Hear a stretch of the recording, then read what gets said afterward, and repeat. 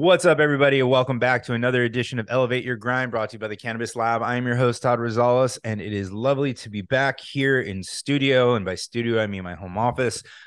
We did a couple episodes on site I think you're going to really like.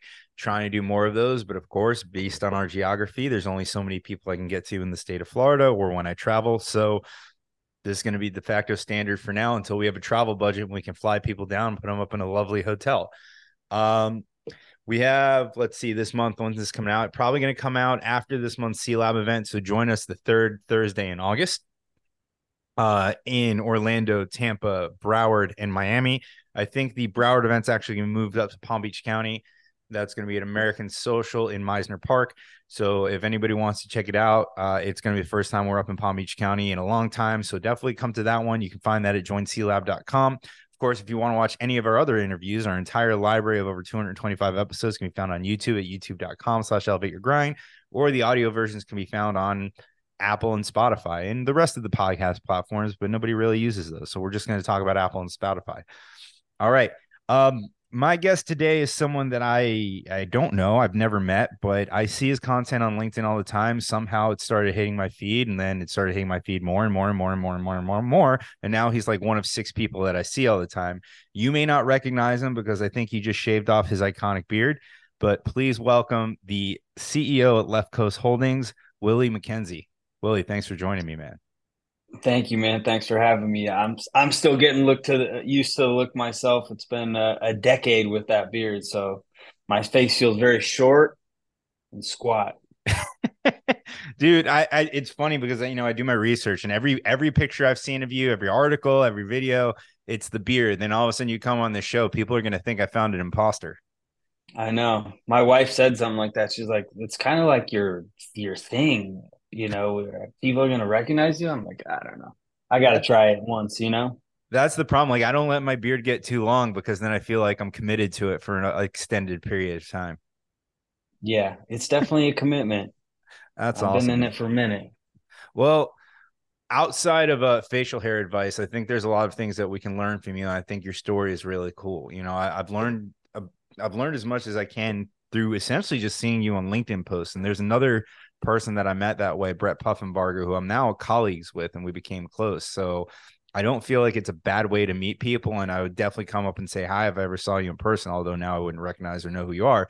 But I wanna learn more about you. So let's start with what you're doing now. You're the CEO at Left Coast Holdings. You are up in Michigan. Tell us a little bit about the organization, how many stores you have, tell us what you're doing today. Sure. So yeah, we're based in Michigan. We have a large outdoor farm. We grow 45,000 plants out, 46,000 plants outdoors. We have a 300 light indoor facility. We do manufacturing and processing. We do our own. We have a couple in-house brands, and then we do brands for other people. And then we also have 3 retail stores right now, and it started off pretty small.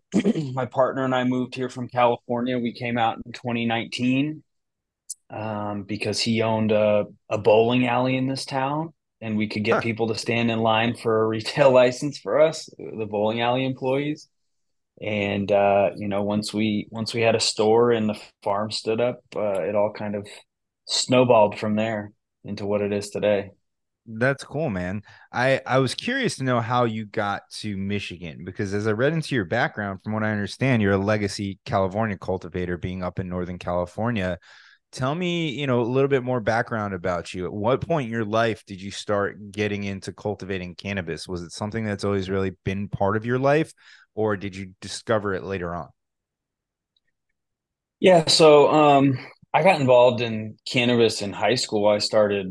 You know, I started selling weed at school, buying ounces, bagging them up, carrying a little Altoid case, and basically selling to smoke for free. And that grew into me selling in college at a larger scale.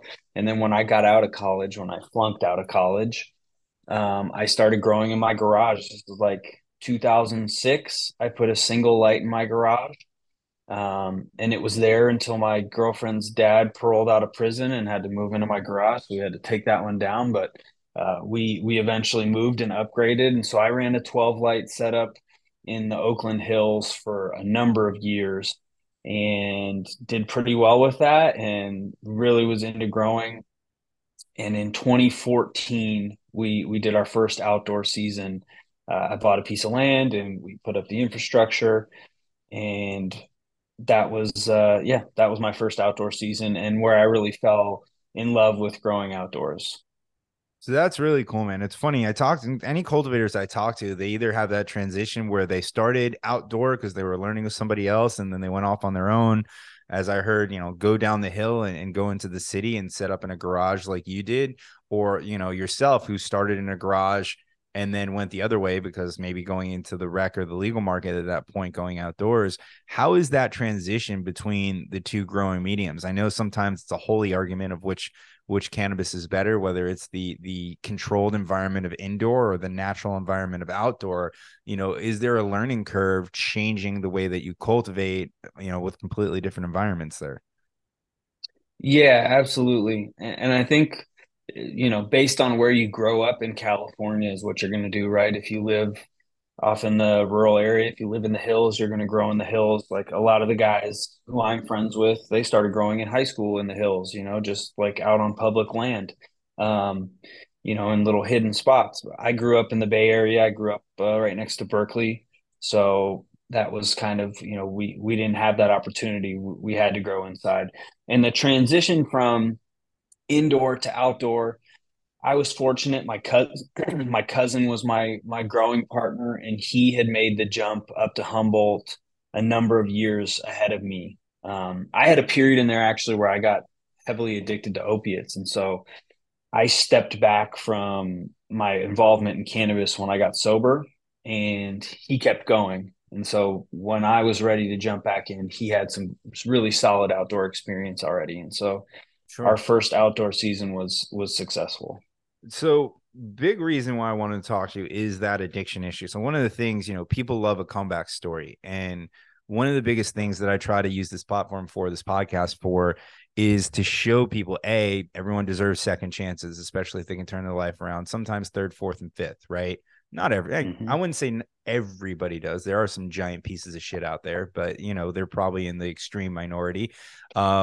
And then also the fact that people who consume weed are lazy and unmotivated and don't want to do anything, yet there's an entire billion-dollar organization around people who love weed, and it's part of their life. And someone like you who is now a successful entrepreneur, and again, I don't know your finances or anything else, but the fact that you have the facilities that you have, that you have the business that you have, that you have employees and everything else, and to me that is success, especially coming from where you came from. So tell me a little bit about, when you were a child growing up, like what were your hopes and dreams? What did you think you wanted to do? Or like most of us, were you just kind of going through life trying to figure it out, and then just cannabis found its way? And because that's one of the things I talked about people who are almost lifelong cultivators is, was there ever I've got to get out of this and I'm going to go be a fireman, or I'm going to go be a this or a that? Like, was cannabis always kind of the career path for you, even if it meant having to stay in the black market forever? Or were there other hopes and dreams, or did that kind of go out the window with addiction?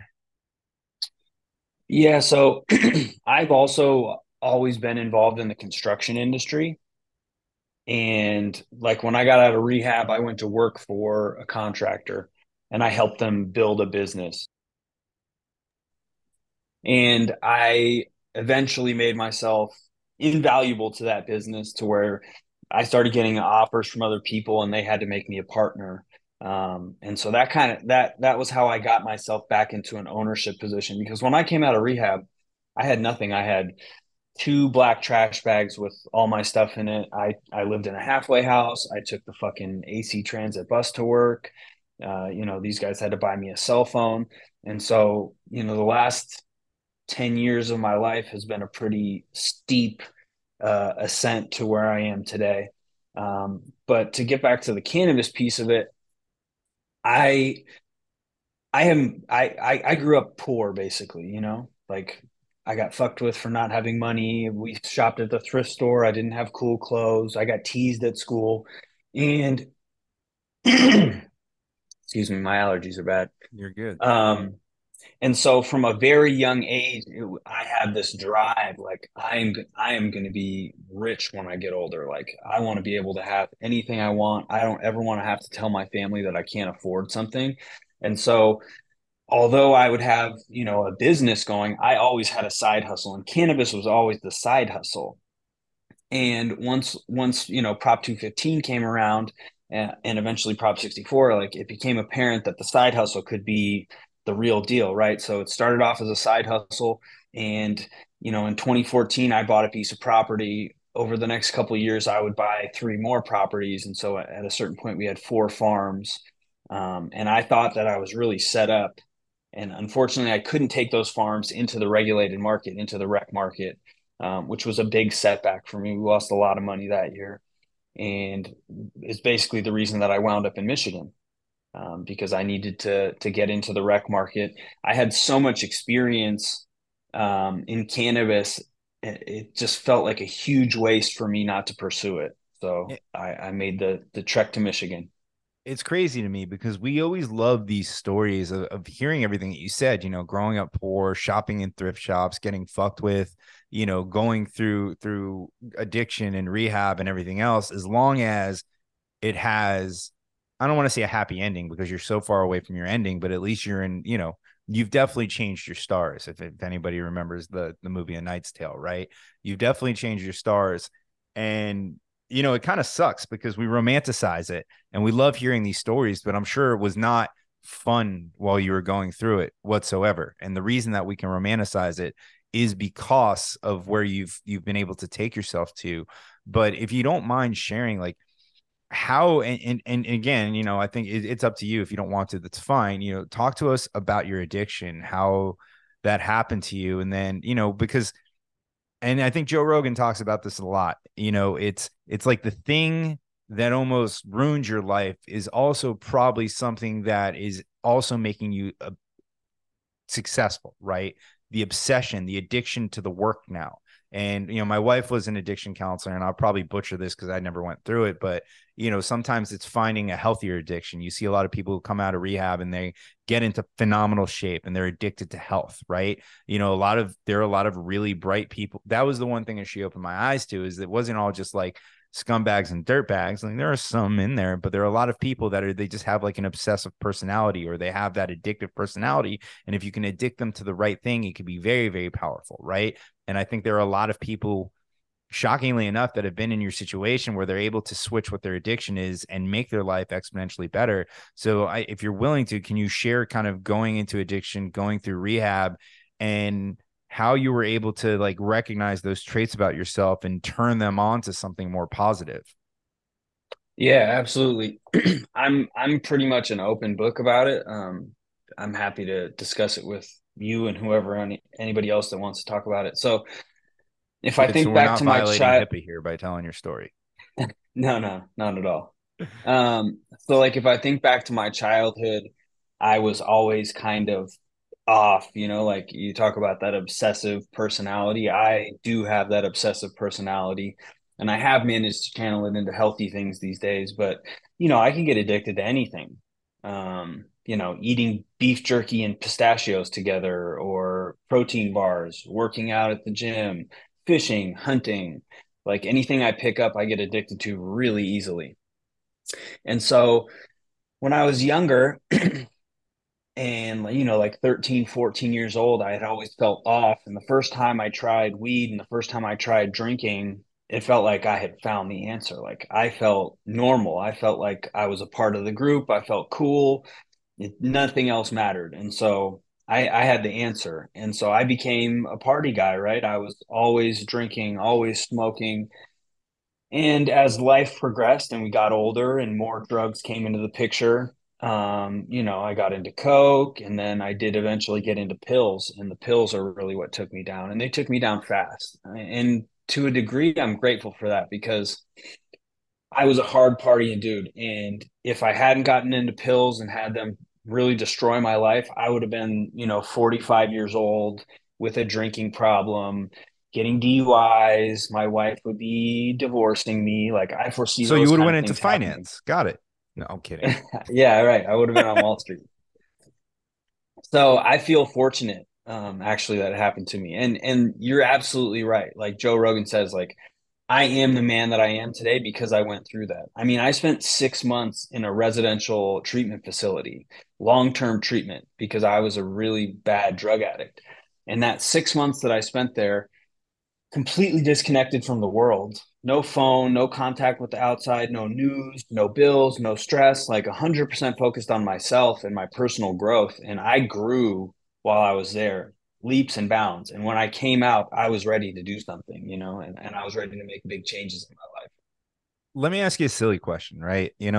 For those people who never go through addiction or never, maybe they never get to the point where they truly have a problem because it's not negatively impacting their lives, but they are, maybe they're drinking a safe amount, they're getting rides home, they're very conscious of that, maybe, but they use it as like an escape or a distraction, or even maybe some kind of other drugs or pills or anything else, or just people who are normal, right? That don't do anything, but they're always dealing with the stress. Do you think part of the power of what you did was the fact that you were able to kind of disconnect yourself from the world? Now, obviously, you had more that you needed to work on, but you think the average person could have any kind of benefit from just a break? And like, don't get me wrong, I have a wife and kids too. And if I ever told my wife, like, hey, I need to just disappear for 3 weeks, 4 weeks, what it is to work on myself, she'd probably be like, yeah, go fuck yourself. We've got kids that need to be taken care of. Right.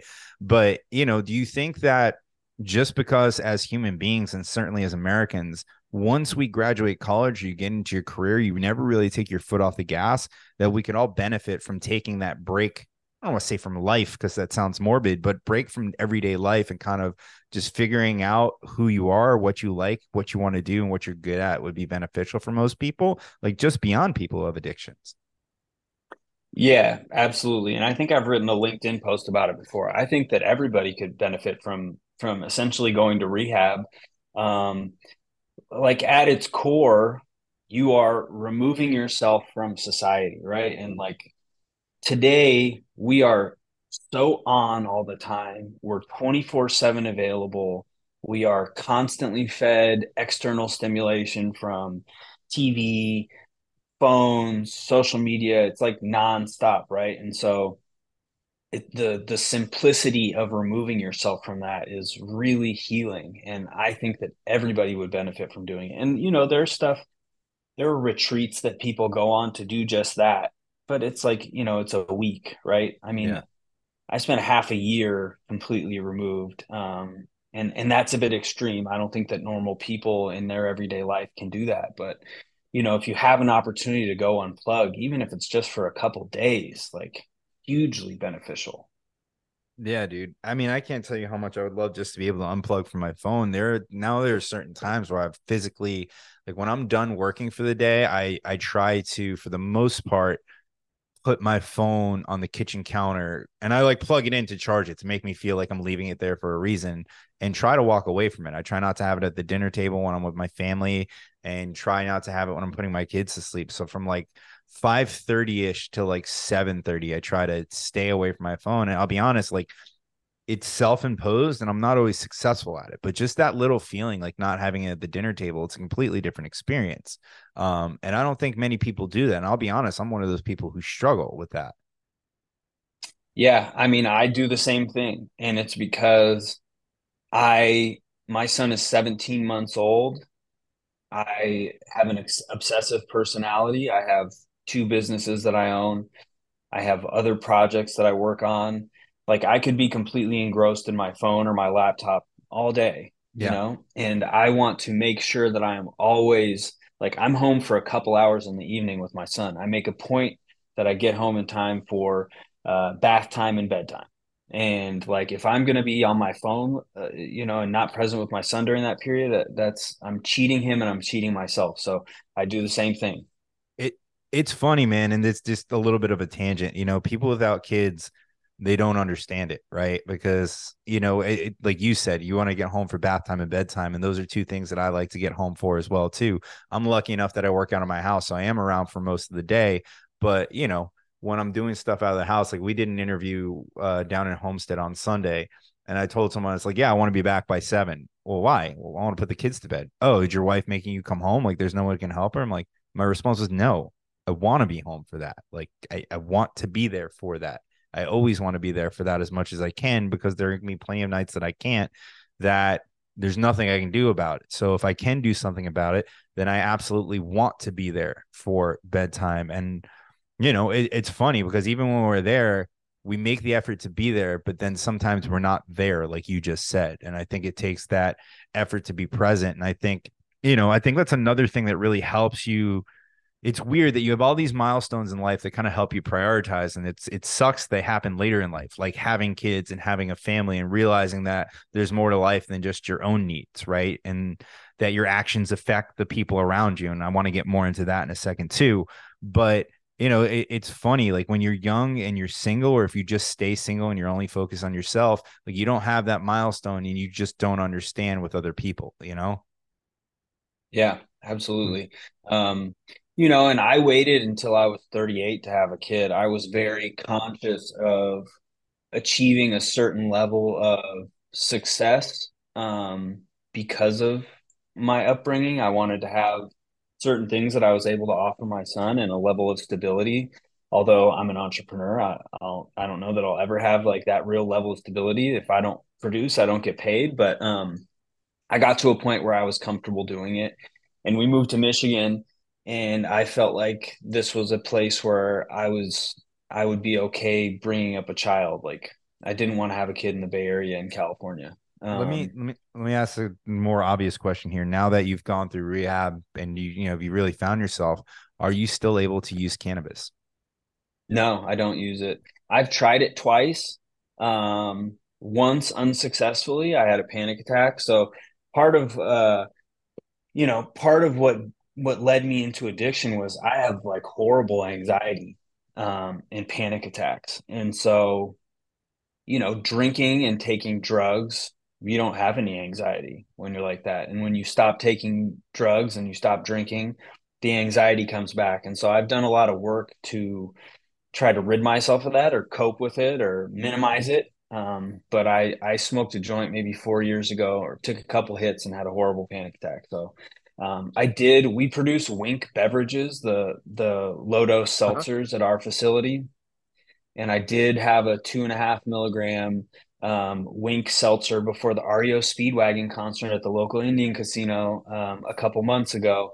I would like to be able to leverage it because I have a lot of stress in my life, right? The cannabis industry is incredibly stressful. Oh yeah. And from a stress relief standpoint, I think it would be really beneficial for me. Now, as an addict, I run the risk of getting back to what I used to be, which is like roll over in bed in the morning and grab the half blunt that was there from the night before and fire it up before I even get out of bed. That would be my concern with it. But um, for medicinal purposes, I am trying to figure out what might work for me.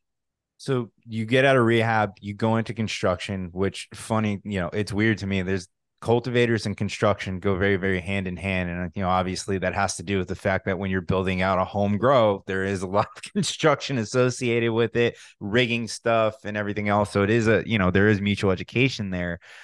What did the people in your life, or how did you even feel when it was time to get back into cannabis, knowing your background and knowing that you may not be able to actually try your product? Was that a big leap? Did people try to talk you out of it? What was that experience like?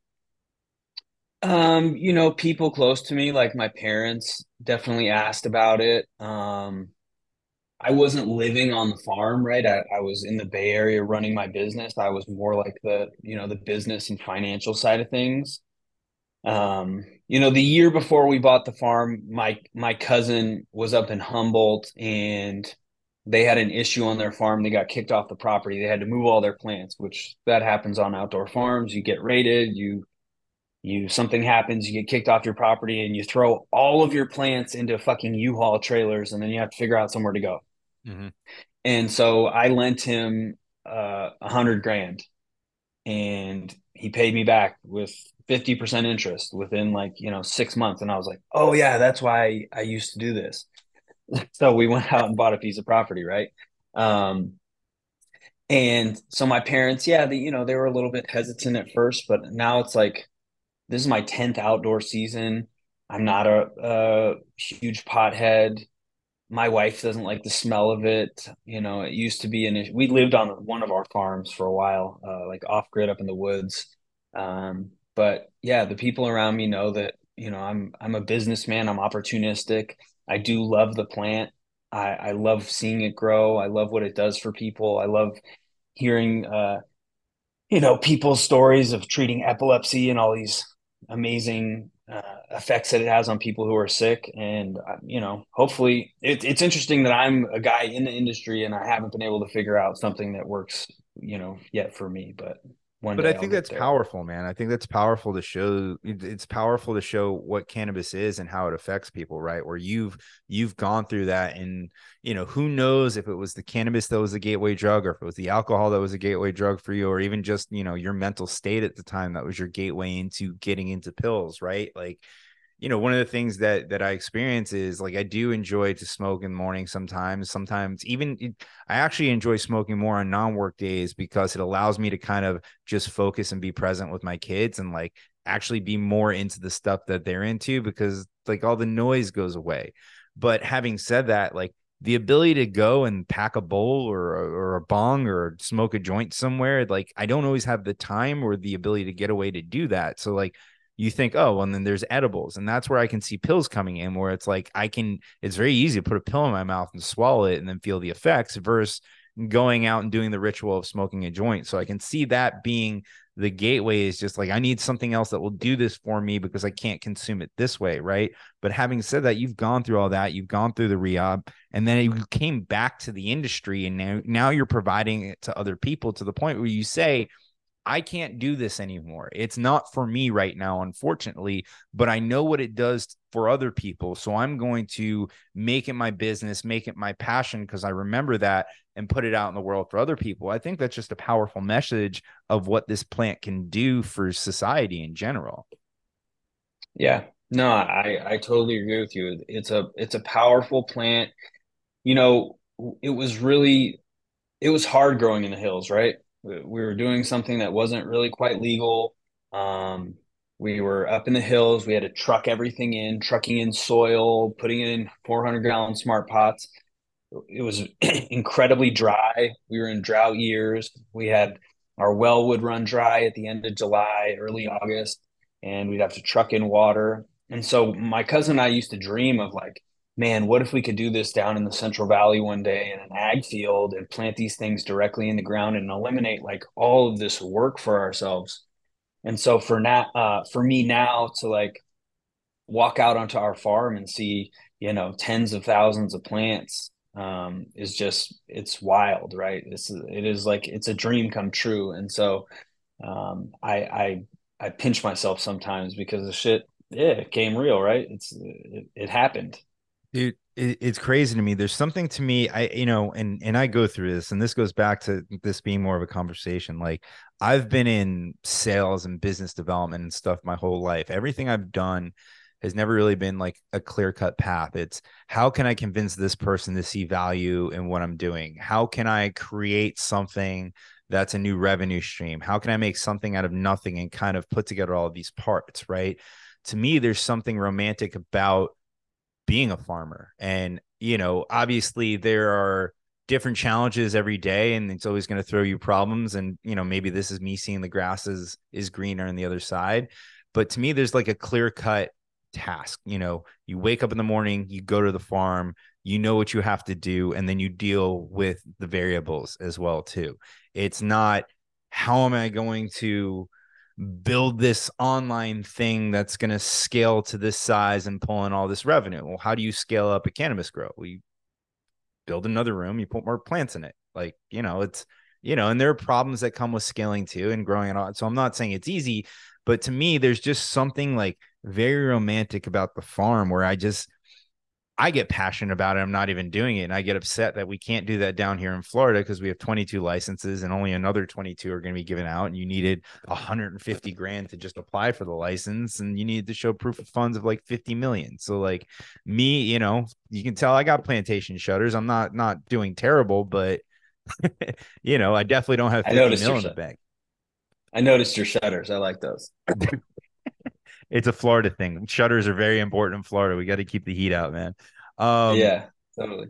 that's awesome though. So you're able to go to Michigan, and then you know, how do you, what's the drive? How do you convert from the, call it, gray market side to going 100% rec in Michigan? Was there just different, same tasks, different challenges? Now the challenges being more the regulation, the legalities, and the taxes. Like, what was that experience like setting up shop in Michigan? Actually, what was it more experience saying like, hey, we're gonna do this now, but we're gonna do it the right way, and we're gonna move to the middle of the country. We're gonna leave California where we've been for a while. Were you married at that point yet?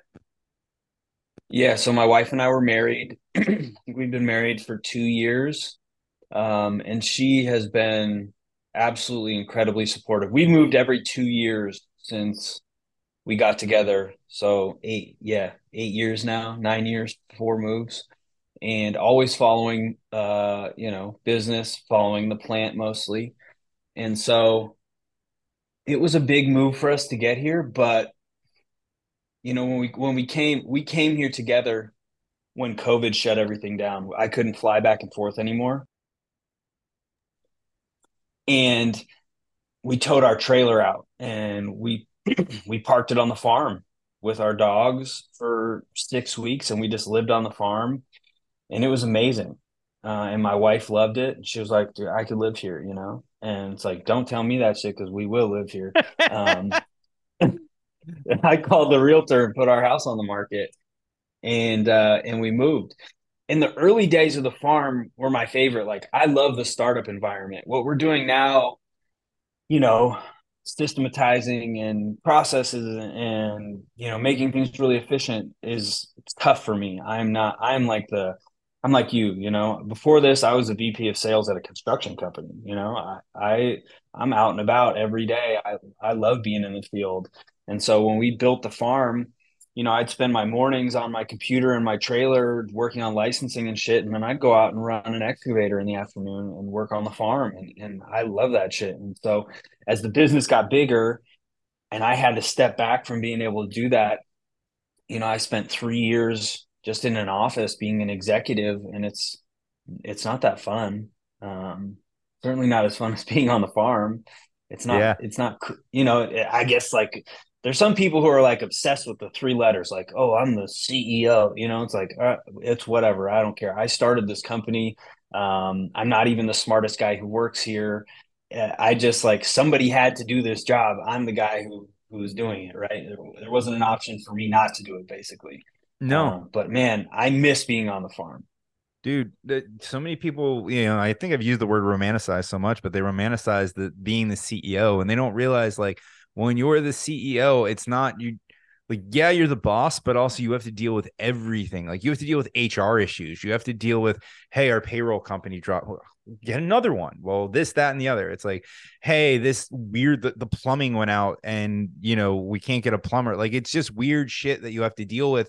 And as someone, like, for me, I like to be able to sit and focus. Like, I work from home, and I have to tell my wife, like, just because I'm here, I'm not here because you coming in and asking me to help put the kids in the car, like, that takes me out of my train of thought. That is what life is as a CEO. It's someone constantly coming to you and taking your thoughts away because they need your attention to focus on this issue that might be a fire, right? Or sometimes it's not a fire, but it's a fire to them. It's just not a fire to the business.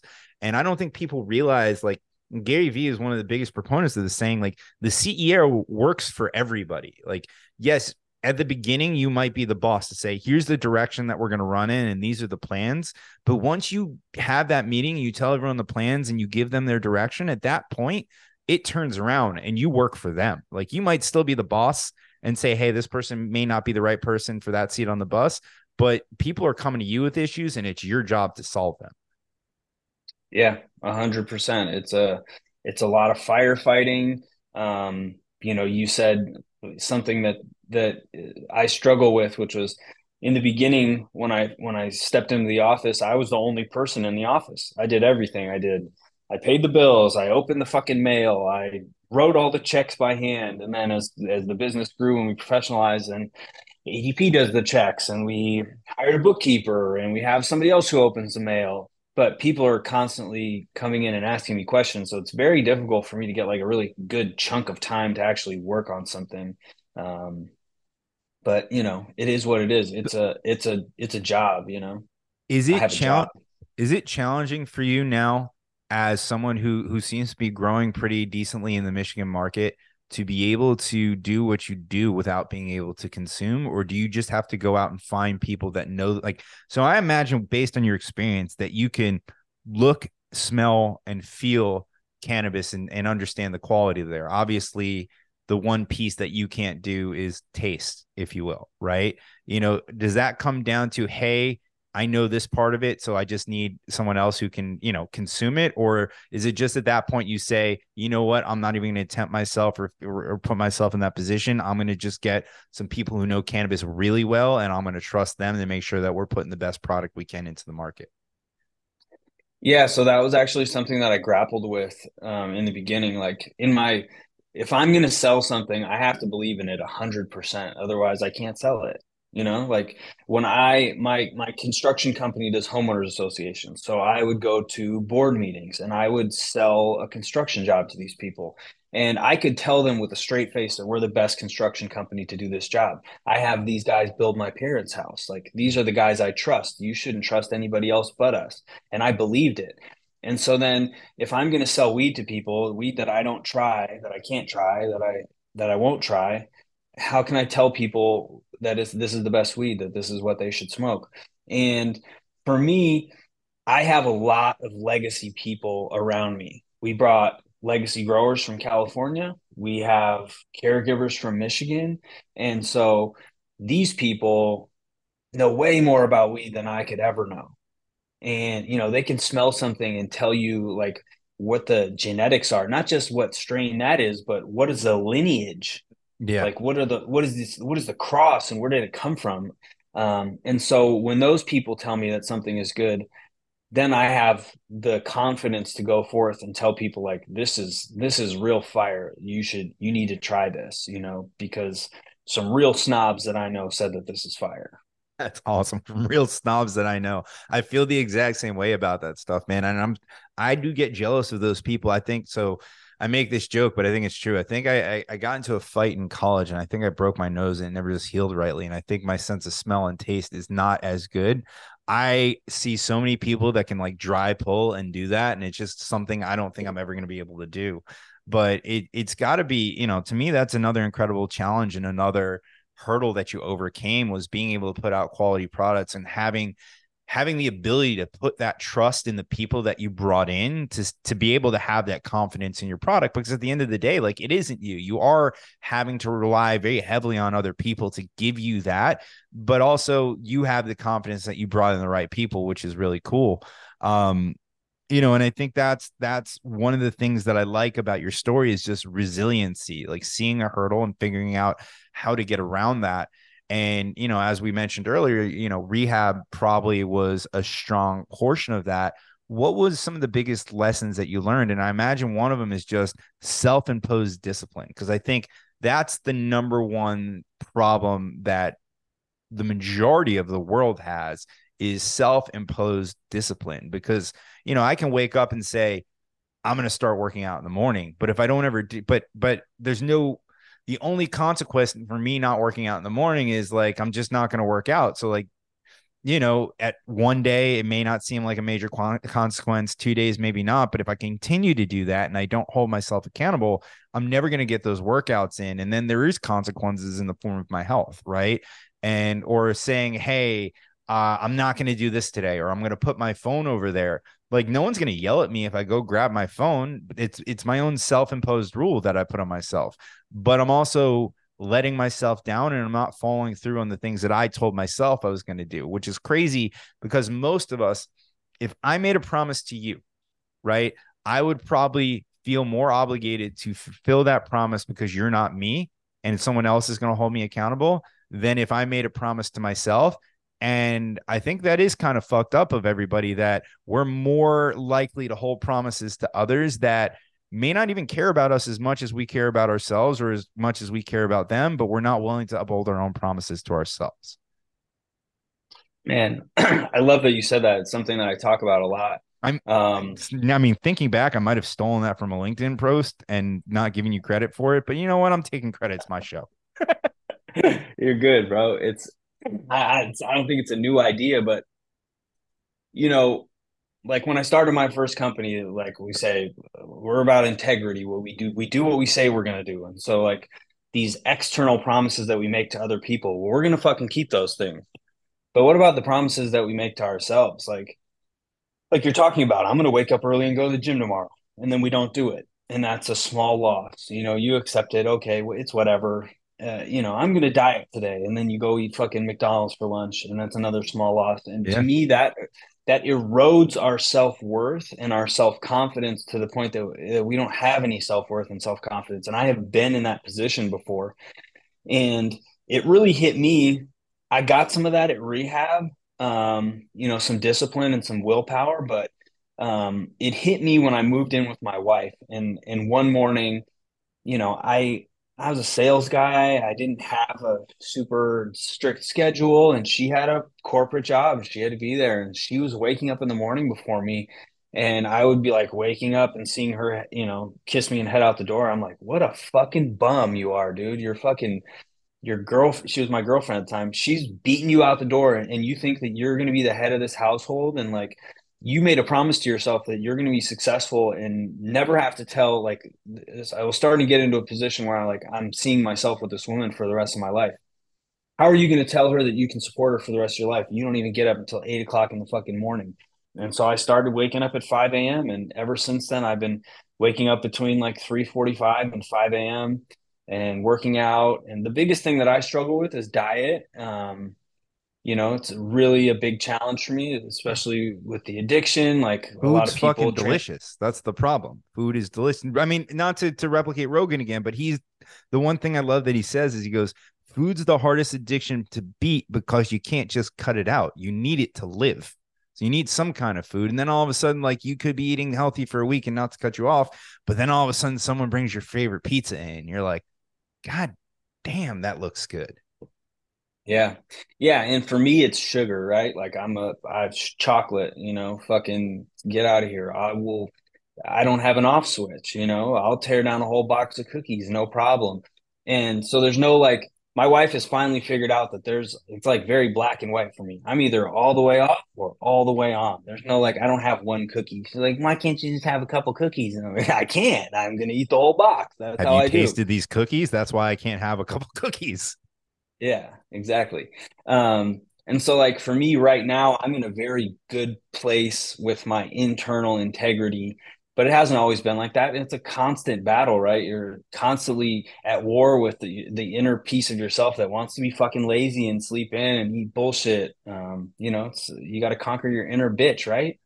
Well, that's the one thing I love seeing about guys like you is, everyone, we look at all these motivational speakers and people that are putting that information out there, and it's like, oh, well, I still want to eat cheeseburgers and I still want to do this. It's like, so does fucking everybody. They just have the discipline to know that there are consequences for doing that. I guarantee you, every single fitness influencer out there, every single, some of them are actually psychopaths, but most of them out there, if you gave them a beautiful cheeseburger and fries and said, hey, this would not affect, there's literally no calories in here, they'd be like, I'm going to eat 100 of those, right? Just they're delicious, right? But the difference between the average person and what you've discovered is the fact that, and maybe that goes back to addiction, because you feel good as you're eating it, but there's a long-term downside to it too.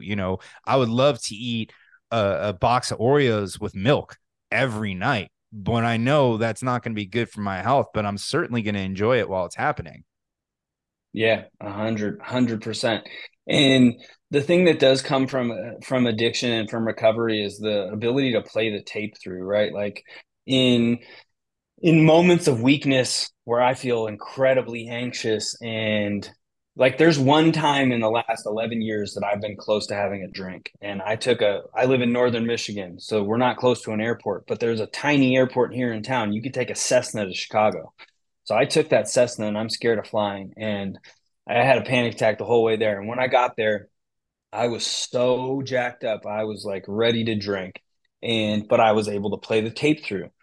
this is a short-term fix, right? This will make me feel good for the moment, but after that passes, this will still be here. It doesn't make my problems go away, right? It's a band-aid. And so for me, the food is the same way. Like I have a craving for this right now, and I'll eat it and it'll give me 30 seconds of mouth pleasure, like your boy Joe Rogan says. But after that, I'm gonna have to live with it, right? And I know what the long-term effects of it are, and I know that it's just a band-aid. Dude, it's funny. It's funny that you mentioned, your girlfriend, now wife at the time, waking up early, getting out the door and going to her job because 2015, I proposed to my wife and I was looking at the pictures of the proposal. And I'm like, dude, you're big. You got to do something about that because I know what's going to happen. All of a sudden, you're not going to lose the weight, and then you're going to hate every single one of your engagement photos. You're going to hate every single one of your wedding photos, and she's going to want to put them all up all over the house, and you're just going to be upset having to look at your fat ass, right? So one of the things I noticed also was she would leave at like 5:30 in the morning and go to the gym before she went to work. And then on certain days, this fucking psychopath, and she watches this show, so she knows I'm going to say that, would go to a Pilates class after work, like 2 or 3 times a week. And I'm sitting there and I'm waking up and just going straight to the office. I'm going to lunch for an hour and a half, maybe having a drink at lunch. And I'm coming home and I'm going and smoking weed with my friends while she's at fucking Pilates. And I had that same realization at the time where I'm like, okay, she can do this and you're just sitting on your ass. Why can't you do it? And it's almost like that competitive part of you comes out. And I'm like, and I started going to the gym and I actually ended up losing like 75 pounds before the wedding. I went from like 280 something all the way down to almost 200. Now I've gotten back up a little bit since I've had kids, but that lasted with me for like 6, 7 years where it was just the discipline because I saw her doing it. Once we've had kids, we both, had to figure out the schedule and everything else to get back on it. But yeah, man, it's seeing someone and having that influence on your life, I think is very powerful. And when you were talking about that, that resonated with me so much because I had the sales job, I had the cushy job, I was making good money, I was supporting her, but there was no structure to my life. And that was one of the things that she taught me was to be able to structure it. And I think the one message that a lot of people don't talk about, it's not waking up early that gives you the power, is giving yourself more time in your day so you can accomplish the things that you need to accomplish. At the end of the day, we all have to work a lot. Some of us are lucky, they do really well. Maybe they can get away with 20, 30 hours a week. The average person works 40. I'd say in the cannabis space, we're working 50, 60 plus. That's not going away. We all have to survive. That's the society that we live in. The only way to be able to accomplish more is by giving yourself more time in the day. Like, you know, and I would say the majority of us would not do it at night. Like that's one thing that I've learned about myself. I have a much higher hit rate of being successful in working out if I do it before I do everything else because my mind isn't tired. I may not be physically tired at the end of the day, but my mind is tired and it's telling my body that it's tired, right? Because I've been 8, 9 o'clock at night. I can go to the gym, I can get a great workout, but it's that mind. That's when the mind's stronger and saying, hey, man, you had a rough day. Take it easy. But if I get after it first thing in the morning, that kind of triggers the whole day. I'm in a better mood. And and I don't know if most people are like this, but I am. If I work out, dieting is exponentially easier because I kind of did the thing. And then my mind's like, no, don't eat that. Don't eat that. You worked out this morning. If I don't work out, it's kind of the opposite where it's like, we'll eat this stuff. You're not really working out. So it's weird. Yeah, 100%. I'm down 100 pounds. So like when I got Beautiful. sober, I was 300 pounds. I'm like just above 200 right now. Um, and it's been a long, long road for me too. And you're absolutely right about, and I think I posted about this before. It's like, I get up at 3:45. I take an ice bath and I go to the gym, but it's not about Yeah, those. I watch you doing that About those. outdoors in Michigan in the winter. That's not an ice bath. That's just a bath, my friend. It happens to be a That's right. It was a cheap ice bath. I didn't have to pay for it because the yeah. Mother Nature was handling it for me. Um, Sorry, go on. no, but it's like it's not about the actions, right? Like people say, like, oh, you don't have to take an ice bath to be successful. Like, absolutely no, you do not. But you like for me, I have to have some habits and I have to have some discipline. And I am a morning person, right? Like I wrote a book between the hours of 4 and 6 a.m. last year. That was a thing that I was able to do. And I coach some guys and they say like, do I really have to wake up at 4 o'clock in the morning? Like, it just depends on you. Like if there are people who are night owls, right? Like if you're super productive, if you're the most clear at night, then don't wake up early in the morning. Like, that's your body schedule. But for me, this is what works for me. It's waking up early in the morning, having a regimented schedule, working out, and that puts my day, sets it up on a really good note, right? Like when I wake up, I'm the same low energy motherfucker that everybody else is. But when I come out of the gym, I feel like, yeah, like let's fucking go. I'm ready for this day. There's something, and I hope people don't take this the wrong way, about starting your day selfishly, focused on you. There's something about that. Whereas if I wake up when my kids wake up and I'm just getting out of bed, brushing my teeth, and going right into parenting and dealing with everybody else, like it's more exhausting. But when I have an hour, 2 hours, 3 hours to myself to do a couple of things that I need to do, even if it's sometimes just waking up and like going upstairs, going outside and just going for a quick walk, like it's a world of difference that I just got to kind of like wake up on my own terms and ease into my day. Even if I don't get the workout in or anything else, versus just waking up and going right into the shit of your day. And I'm not saying that hanging out with my kids is shit, but like you're a parent of young kids, they're constantly asking for stuff and everything else. Like we love them and everything else, but there's a lot of sensory overload there too. And then having to deal with work, like you literally wake up and you start your day, even though some of it's positive stress, with stress, and then all of a sudden the stress goes away, and it's like you've been running on the treadmill all day, and like it's like, all right, let me get off and sit down and relax. First, waking up, nothing being stressed yet, except maybe some of your thoughts, and then waiting and delaying that stress for like 2-3 hours and accomplishing something for you. There's just something magical about that changes your outlook. Like, and I agree with you, because there are certain things with me, like if it's a physical activity, it's got to be done before my day starts. So working out, things of that nature. If I want to do something creative, like if I have to come up with a new PowerPoint or a new idea or something, my free flow zone, or whatever you want to call it, is like between 11 and 2 a.m. Like there are certain nights where I just stay up after my family and I get into this like, and I don't know if I'm getting delirious because I'm tired, but I get into this creative state. So now like I've come to the point where I could recognize if there's something I need to do, when it should be done too. And that I think is powerful as well. Yeah, absolutely powerful. I mean, my son is 17 months old. I'm just within the last few weeks have gotten back to the point where my wife and I have a schedule and he's sleeping through the night and I can go work out at 5 o'clock in the morning. But before that, it was, I was doing stuff at home and then I'd have to work out later on in the day. So I'm really grateful that he is sleeping through the night and I can work out in the morning. The kids make it a challenge, man. So I have a 2 year old, or two, wow, I am completely off. I have a 3.5 year old and I have a 2 year old. Oh, wait, I was right. Okay. Yeah. I just got them backwards. 3.5 year old and a 2 year old, probably 3 3/4 at this. So I know exactly what you're talking about, man. It's, you think you have everything under control. You have the schedule, you have it regimented. And then the kid says, fuck your schedule. Yeah, absolutely. And my wife was staying home with the kid, and I'm trying, she's doing the late night thing because I'm going to work, and so I'm trying to, take care of things in the early morning, and that was my role. I'm up then anyways. So I'm glad that we're moving through the phases to where I can get back to doing it. Because for me, it's like I can't tell you how important it is for my mental health overall just to have that routine back and the exercise. It's fucking crucial. I agree, man. I am someone who has fought structure my whole life. I like having freedom. I like being able to do things when I want to do them. But there is a power to a structure and a routine. And if you look at anybody who's successful, I would say the vast majority of successful people have structure and have routines. And here's the secret about it, folks. We talk about discipline, we talk about holding yourself accountable.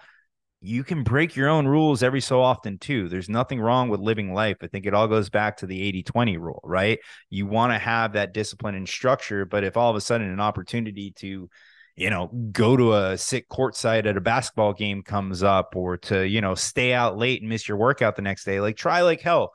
And it's funny. I used to think, so when I first started going on a diet, working out, I used to take everything day by day, where in the past, it's like all of a sudden, like Thursday, you fuck up. It's like, I'll start over again on Monday. I'm like, well, that's not good. So if I fucked up on Thursday, I started over on Friday. Right. And I thought that was more powerful. I don't know if you know Rosie Matteo from Matteo Communications. She's very extremely disciplined. And she posted something the other day where it's like, look at your day like a sports game. There's 4 quarters in a game. If you fuck up in the first half, you're gonna try to come hard in the second half, right?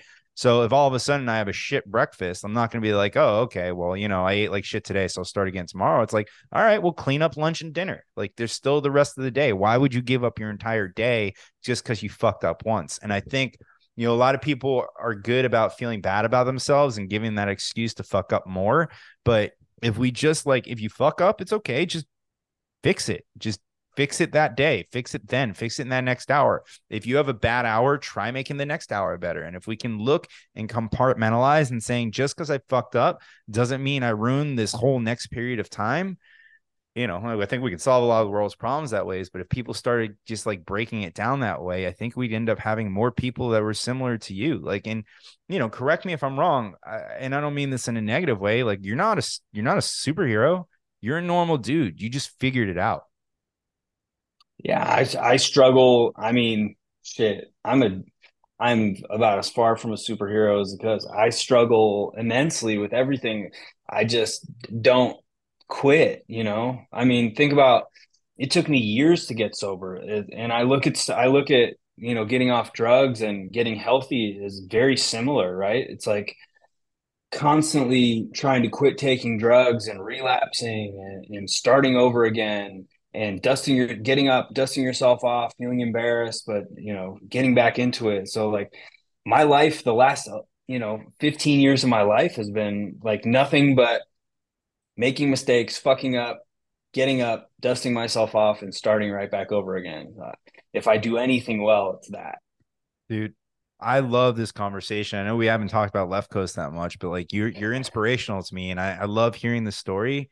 And one of the things that I think is really cool about you is the information that you're putting on LinkedIn and social media, because like we just mentioned it, you have a company, you have a few companies, you do stuff that make you money, right? To me, building that personal brand is not always about the money, but just putting that information out there.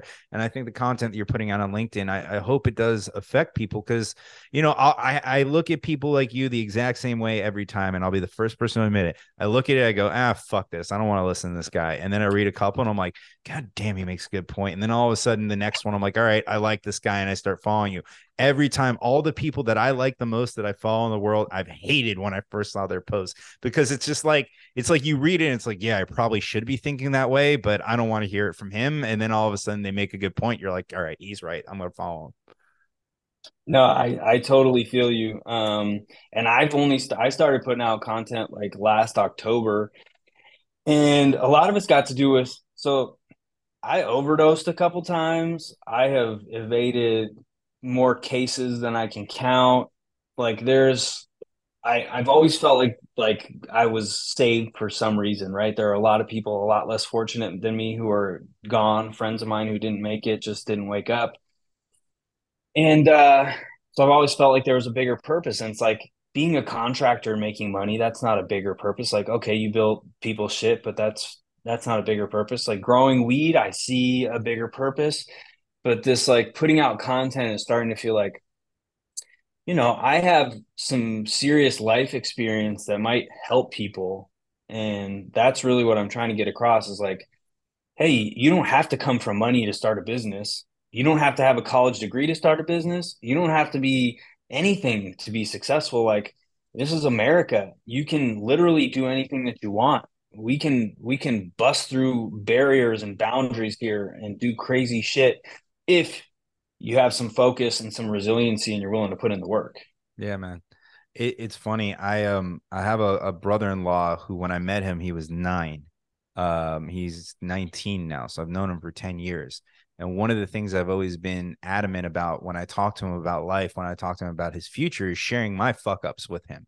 Because I don't think his dad does it. I don't think I have 2 other brother-in-laws that are closer in age to me that are, obviously in their professional life. And I don't think any of them do that. I think they just kind of tell him what to do and what he should focus on. But I remember no one shared their, like, my dad never shared his fuck ups with me. My dad kind of gave, I don't want to say he told me he was perfect. He didn't tell me he was perfect, but like, it was only, I only saw the successes or the positives. And like, I knew that we had the things that we needed, but I know that my dad, like, looking back on life, I can tell different points in our life where my dad wasn't doing as well. And I wish at some point he had shared those with me, because when you go through it yourself, and that's what I'm trying to do for my brother-in-law, when you go through it yourself, it's like, you, I don't want to say, yeah, you feel better about it, where you're like, this is just a setback, instead of, oh my God, my world is falling apart. So to your point, exactly, like, that's one of the things that I try to do for him. Like, even, I got let go from a company that I co-founded, and I shared that with him, and I said, I thought this was my ticket. I thought this was the end of the road for me, and like, this was the big success, and it wasn't. And like, it's not stopping me right now. It stopped me for a little bit, but it's not going to continue to stop me. So, it's always interested in that, right? I think the more and more that people share the realness of their lives and their fuck ups and everything else, the better society would be as a whole, because we have this, and you see it in the news now. We don't have to get political. For some reason, my camera is getting choppy, but we'll ignore that. But, you know, everybody wants you to be perfect. Nobody's allowed to have demons. No one's allowed to have skeletons. And, people are being persecuted for shit they did 10 years ago, which is crazy to me, right? I think the more and more we're honest about who we are as people, the better our society would be. I couldn't agree with you more. And one of the things that, I've been involved in the personal development space for a while. I do masterminds, I follow all these people. And, one of the things that kind of pissed me off is like, if you look at these influencers on Instagram, for instance, like I put out content on Instagram and YouTube too. And you see these guys in Rolls Royces and jets and fucking islands and all this crazy shit. And you live in a fucking apartment in Oakland. Like, how is that? That's not really inspiring. That's so out of reach, And they don't talk about like the 15 failed companies that they had before this one took off. And so, like, everything that I talk about comes from my failures, right? I don't really like, I'll talk about success a little bit, but like every lesson that I have learned, every good lesson that I have learned in my life comes from a failure. No shit. Wes Watson follows you? That's awesome. Yeah, so I've worked with Wes, and a couple other guys. Wes kind of helped me get into a little shape too. Cool, man. Yeah, no, it's I discovered him on Fighter and the Kid, and I like some of Right. his. I know he does a lot of things you just talked about, but I like a lot of his messages too, and I love the story there. Listen, man, I've taken you probably 10 minutes over the time that I asked you for. Let's sum it up. Let's tell people about the company, where they can find your products, and really where they can find you, man. I love your story. I think it's inspiring, and I definitely, I'm trying to come up to Michigan. I'd love to sit down and do this in person sometime. Yeah, bro. Come up to Michigan anytime. You're more than welcome. My name is WIllie McKenzie. I'm co-founder and CEO of Left Coast Holdings. We're based in Michigan. You can find our products in all the Heritage Provisioning stores and a bunch of other stores throughout Michigan. I'm WIllie McKenzie official on Instagram and WIllie McKenzie on YouTube. Dude, thank you so much for doing this and sharing your story, man. I really appreciate it. Absolutely, bro. This is a lot of fun. I appreciate your time. Thank you for having me on. Absolutely. And thank you to everybody at home for watching. This has been another very inspiring episode of Elevate Your Grind. Of course, if you missed any part of this episode and you like to watch it, you can check it out on youtube.com/elevate your grind, or on Apple or Spotify podcast. Just search for Elevate Your Grind. Check out all things C Lab at joinclab.com, folks. We'll see you next time.